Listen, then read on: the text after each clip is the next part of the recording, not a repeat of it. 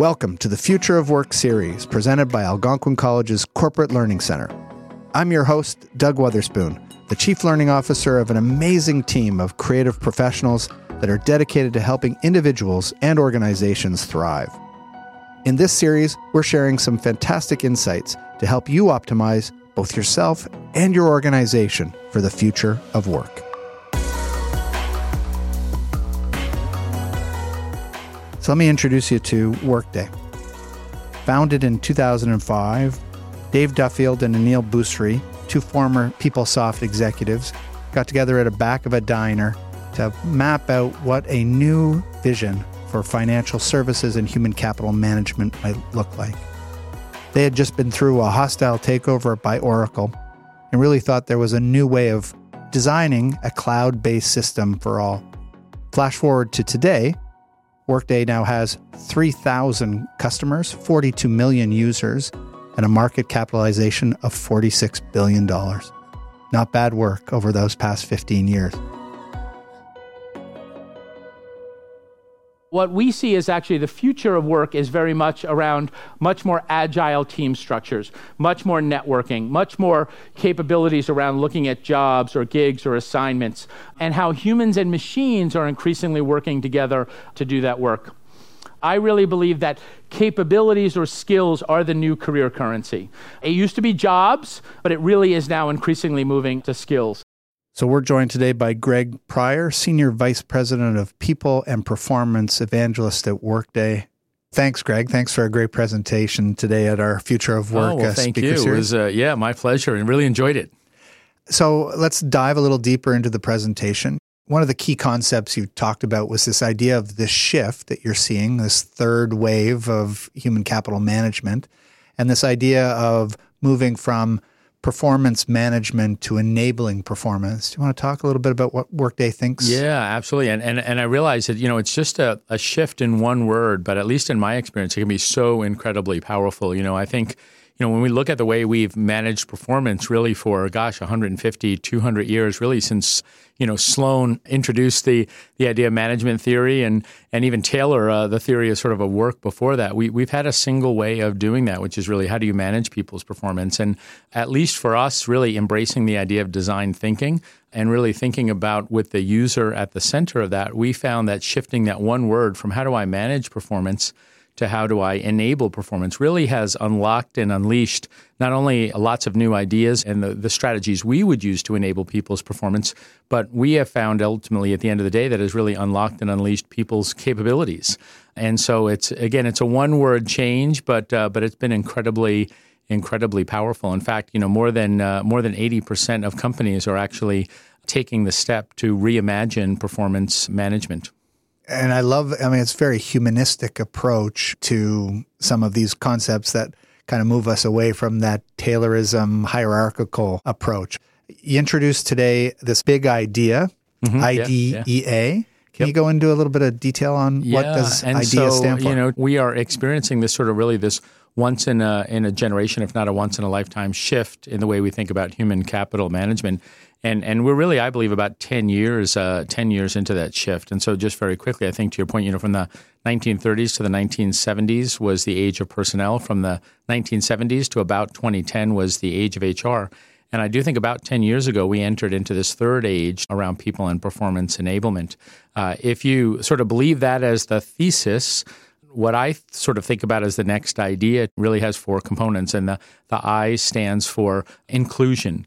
Increasingly so, how do we become more humanistic? Ironically, as we see artificial intelligence and machine learning and other technologies take over the cognitive components of jobs, what's interesting enough is that it's actually requiring us to really focus on our human skills, on social agility, on the way we think about interacting with each other.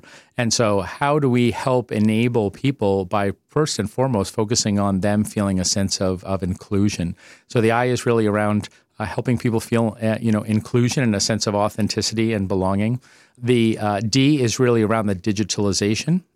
And increasingly, as we look at, again, machine learning and other types of augmented intelligence playing a bigger role in the cognitive components, of work, we're really thinking about how do we use bot technology? How do we use machine learning and other types of behavioral nudges in the flow of work? I know you all at the college are doing amazing work around really reimagining work and especially learning in the flow of work. And, our consumer experiences are really around getting nudges, are really around understanding the context, whether it's Amazon or Google or, this idea of predicting the information that's relevant for you and then curating that in context. The E is really around this idea of enabling experiences. And as you had mentioned, at Workday, we've moved to this idea of performance enablement instead of performance management. We also really, a big part of that shift has been moving from measuring activities to measuring outcomes. And so as we talked about, in the session this morning at Workday, we actually survey our entire company every Friday. Every Friday is what we call Feedback Friday. Now that can sound overwhelming, to your listeners, but we actually curate 2 of the Great Place to Work Institute's 34 questions every Friday. Gosh, it takes our workmates maybe 15 or 30 seconds to complete that. But what it allows us to do is understand at the team level, what does a people leader need to do to create or to enable performance for their team? And so we actually turn that survey every quarter. We share with our people leaders the level of experience that their team is having, and we've done that in partnership with our friends at the Great Place to Work Institute. They're the folks who do Fortune's analytics behind Great Places to Work. And then finally, the A, and I think this is what we'll increasingly see, is this idea of the adaptive or the agile organization. And I believe that increasingly to compete in a more dynamic, fast-paced world, we need to really be thinking about how adaptive are we and how quickly are we adapting to changes in the competitive landscape. So inclusion, digital transformation, the digitization, enabling experience, and this agile, adaptive workforce. So let's kind of go into each one of those. Sure. And this is the interesting part for me, which is this interconnect between all the data that we're now churning out of our systems, being able to be used in real time to understand where we sit fundamentally from an inclusion and diversity perspective. Give us some examples of some of the things you guys have done with the data that you have. Yeah. So the intersection of inclusion and belonging with the digitalization of work. I think, to think about the digitalization piece for a second, we really see, I would say, 3 fundamental trends there. First is, as you said, the democratization of data. We now have, through systems like Workday or other applications, a growing number of data points to help us understand what people need to be successful. So you've got the democratization of data. The second piece that we see then intersecting there is this idea of what we call, or what's called prediction machines. We're big fans of the book Prediction Machines. University of Toronto. University of Toronto. 3 economists at the University of Toronto have just done some wonderful work in talking about this idea of how you predict what's relevant and important to people. And then, based on, again, the good work that you all are doing as well, intersecting that in the flow of work. So you have the availability of data combined with the availability of technology, specifically machine learning, that can predict what's relevant to you, and then automatically curating it to you in the flow of work. So these 3 things we really believe are coming together in a very powerful way. One of the things that we do, to your point around inclusion, is as part of our Feedback Friday, 6 of the questions that we partner with the Great Place to Work Institute on are related to belonging. And so we specifically have a belonging index. We can measure across gender, generation, geography, ethnic background, level, all sorts of things. And we're looking to say, are we being a great place to work for all?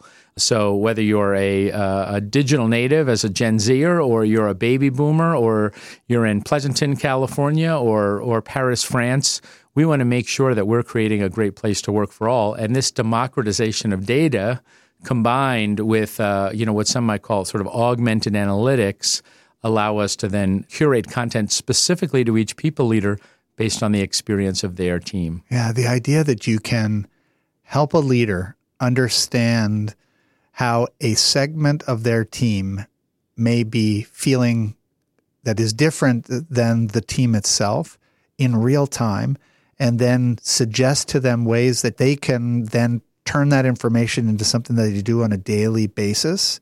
I I mean, that's a game changer. That's what you're talking about in the shift. Well, and it's our consumer experience, right? I mean, whether it's Amazon from a shopping perspective, or even, our automobiles these days. Tesla has a great part of their technology where not only does it detect where there may be a gap in the car itself, but it also recommends where's the closest dealership that you can get it fixed. So that idea of curating actions, if you will, in the flow of work based on where you are, or sort of this idea of context sensitivity, I think it's about to be as game-changing in the world of work as it has been in our consumer experiences. You mentioned today, and this kind of consumer versus workplace, I think, is an interesting place to dig a little deeper. This idea that we spend a huge amount of time understanding, mapping the customer journey, the customer experience, and increasingly that's now to be expected from the employee side. I mean, I think there's a great opportunity for organizations that spend as much time mapping the employee experience and understanding the employee journey as they do the customer journey. And I know Workday feels the same way. Do you? Absolutely. Yeah, no, and our sort of principle number one, and it's always been Dave and Anil, our two amazing co-founders, have always fundamentally believed that happy employees lead to happy customers. You all at the college are great customers of ours, and we're so grateful and appreciative of that. But I think really two things. One, not only will you see this mapping of employee experience and understand these macro and micro moments that matter, but then actually thinking about them together is ultimately, I think, the real virtuous cycle. Blake Morgan, who is a writer and sort of futurist on the future of consumer experience, shares a Workday story in some of her work, and she's a big advocate of looking at that together. And if your listeners want to listen, sometimes Blake does a really nice job of talking about the relationship and the impact of consumer and colleague experience. And we're focused on that virtuous cycle every day. So we talked about inclusion. We've talked about the digital side of the component. We're talking a little bit about the employee experience. Kind of leaves us the agility and the adaptability. So what do organizations need to be thinking about to become more adaptive? And I know you talked about skills and the skills being the new kind of threshold from which we're going to understand work. Talk a little bit about Workday's perspective on agility, adaptability. Yeah, no, I think this idea of organizational agility, really is driven by three things. One is, and foremost, is businesses need to be more adaptive and to be more agile. The second thing is workers actually have the expectation, increasingly in our millennial and Gen Z generation, they expect to be moving away from roles as the point of primacy to really working on work. And the third thing I do think that's ultimately at the end of the day going to enable that is this machine learning or augmented intelligence that will actually begin to curate the work that is aligned to your career interest, that considers the capabilities or the skills that you have or you want to build, and then equally considers your connections. We now know without a doubt that most of our work is done in teams, that we collaborate, with others. I think the stars are absolutely lined up. Businesses need greater agility, and any organizations, whether that's a university or a college or a nonprofit or a government organization, absolutely needs to be more agile. Workers are expecting that and really shifting from jobs to career experiences, and I think we're going to see more and more of that.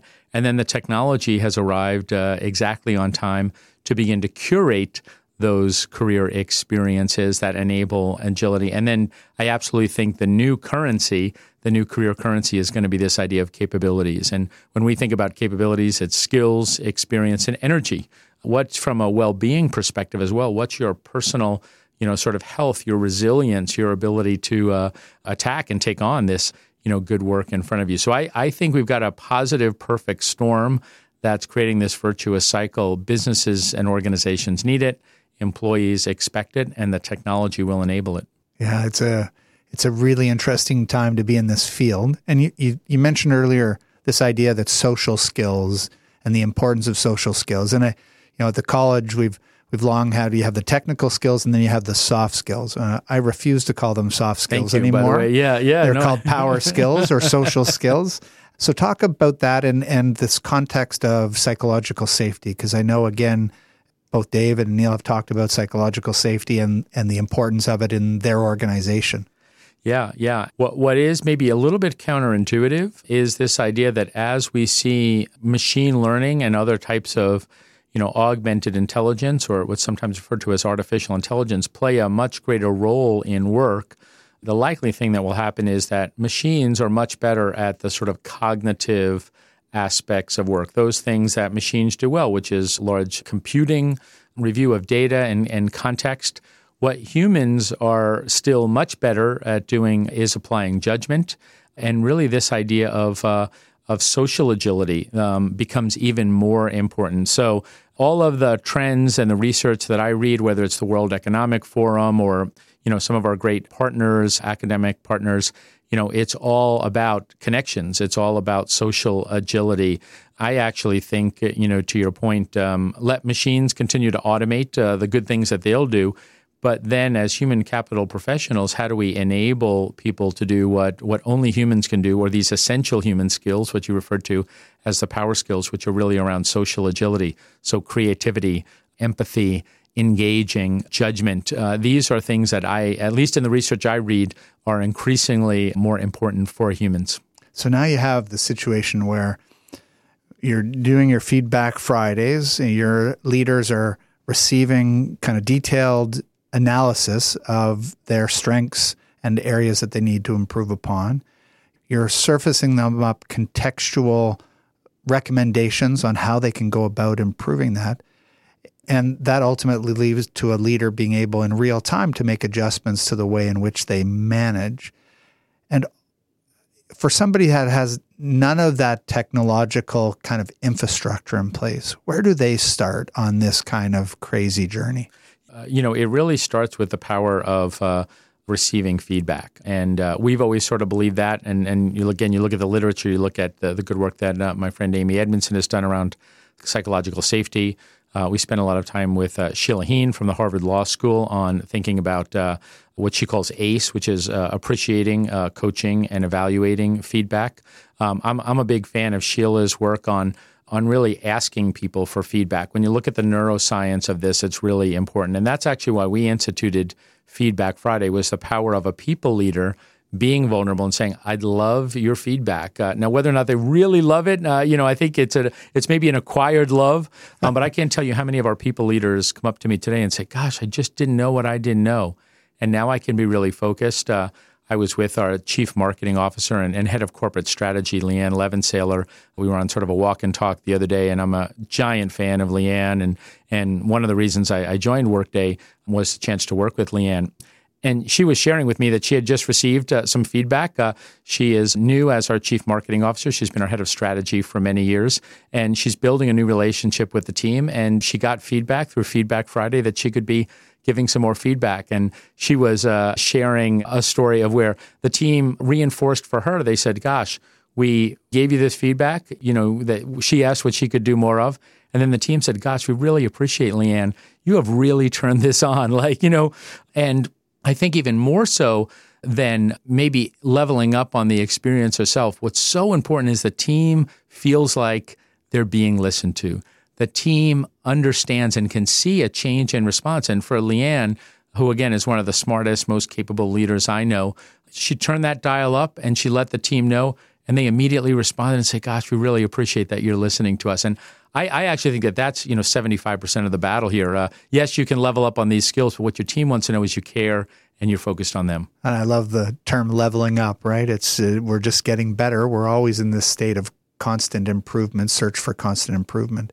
And, a team loves more than anything being asked their feedback, but more importantly, for that feedback to be listened to and actually actioned, because there's nothing more debilitating, more disheartening than to see it play out the other way. And the idea that you've done Feedback Fridays makes a cadence of it just a cultural component. So kudos to Workday for doing that. Thank you. We've kind of gone the full circle behind this big idea of inclusion, of digital transformation, this idea of experiences, and then ultimately the agility and adaptability of an organization. It all kind of comes together in the story that you shared with us earlier about WEX. And I love that story. Do you want to explain who WEX is to our community? Because I think it kind of ties all those pieces together. Yeah, so I'm glad you asked about WEX. I appreciate that. So WEX happens to be a dog, also happens to be a bot at Workday. And so WEX really grew up out of the opportunity really to think about work in different ways. As I mentioned earlier, based on the work of John Boudreau at USC, who's a good friend, and in his books really around the future of work and reinventing jobs, we need to understand and appreciate where can machines take cognitive components of work. And so we actually originally invented WEX, and WEX his personality was sort of a mad scientist. The sage on the side. The sage, yes, exactly. And then we sort of took a step back and we applied our own hiring criteria to thinking about WEX, and we have an amazing team at Workday who does this.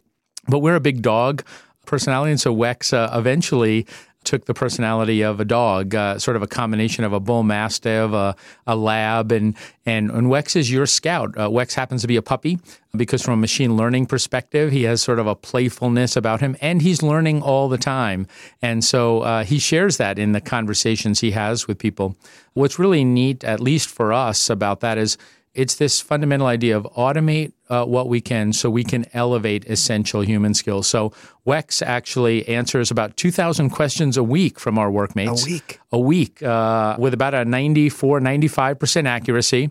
And then what we find is where there are those questions that are more complicated, that really require empathy, that's when our human teams become involved. And so we've really practiced this idea of automate what we can so we can elevate those essential human skills, those more complex topics, those topics that require empathy or more thoughtful judgment. So we're super lucky to have WEX on the journey with us, answering those more straightforward questions.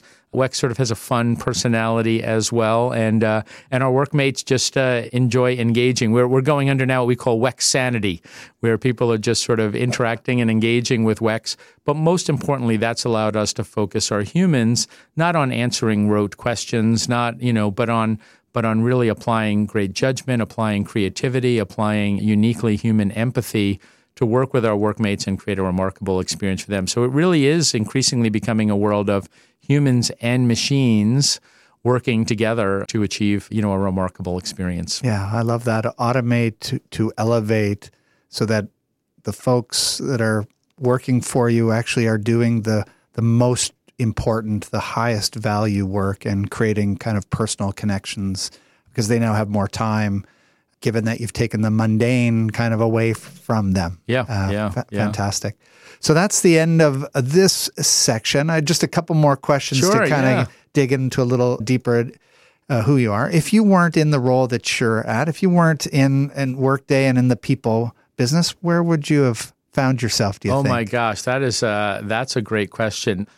I think I'd be a volunteer firefighter, believe it or not. Something very, very different. When I was much younger, I did a lot of volunteering with sort of emergency services folks. I think, again, it's sort of this people-centric part of my role.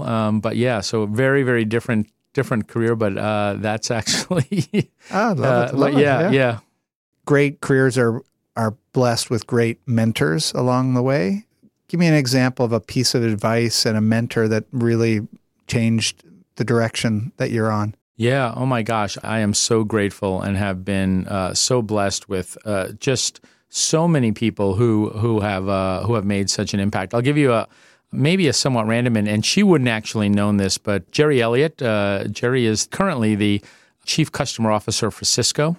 And I was at Juniper Networks when Jerry was there. This is, about 10 years ago.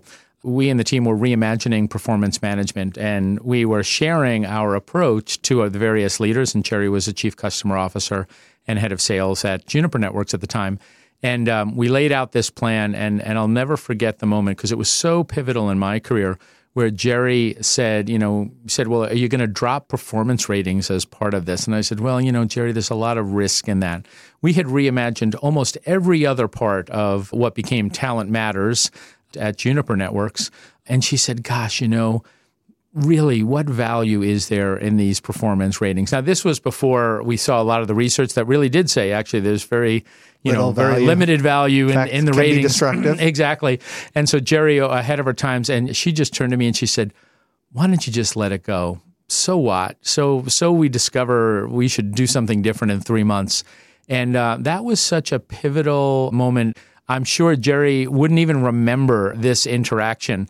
But I bring that up because, gosh, you never know where those pivotal points come from. I am personally a big believer in this idea of social network science. And we now know through the research of my good friend Rob Cross and others that the density and positivity of our relationships are actually more predictive of our success than our individual capabilities. And that's increasingly becoming so as we look at the collaborative intensity of work. And so being open to that random sort of comment, and again, Jerry, I'm sure in a million years wouldn't remember this conversation even, and yet it was so incredibly pivotal in my experience. So that's one. I've, again, been very lucky and very blessed, but you never know where these are going to come from. Yeah. And so being open-minded, sharing your ideas, testing new things, and then really being open to, gosh, what's the universe sort of telling me here? That was one that ended up to be a pivotal moment in my career where I really was able to take a step back and fundamentally reimagine performance management. And I'm forever grateful for Jerry and that, again, passing piece of advice that I'm sure she doesn't even remember. Thank you, Jerry. And then lastly, for somebody coming into this business brand new, if you could talk to your 20-year-old self, any advice that you'd give that younger you? Now? I actually think that we are at this once in a generation, if not a once in a lifetime, opportunity to reimagine human capital management. So rather than my 20-year-old self, if you were entering the human capital space, I would say there is no better time to come into this space. We are about to see such an exciting new day in this, what I think of as the third age of human capital management, and the application of technology, of working with humans and machines together, of really understanding the science behind social network science, behind organizational science. I just think, it's a great time. So for me, the advice I would give, to my 20-year-old self or someone today is, gosh, be open to all of the exciting things and be prepared for those things to actually come to fruition so much faster than we might have expected.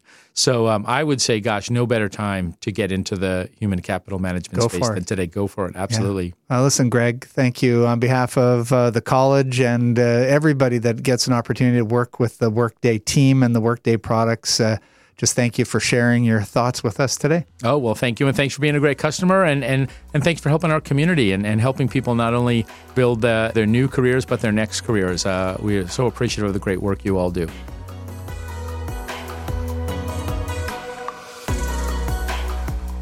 Well, that's it for this episode of the Future of Work series.